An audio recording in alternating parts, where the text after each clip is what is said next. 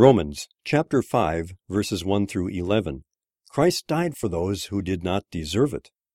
Therefore, since we have been justified through faith, we have peace with God through our Lord Jesus Christ, through whom we have gained access by faith into this grace in which we now stand.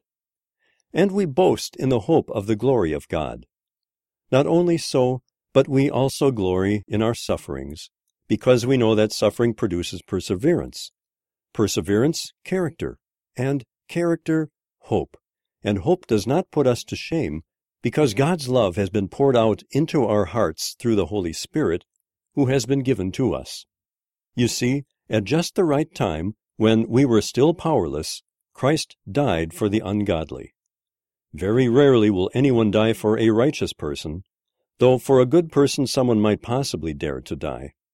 But God demonstrates His own love for us in this: while we were still sinners, Christ died for us.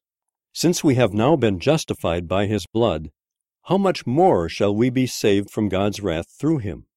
For if, while we were God's enemies, we were reconciled to Him through the death of His Son, how much more, having been reconciled, shall we be saved through His life?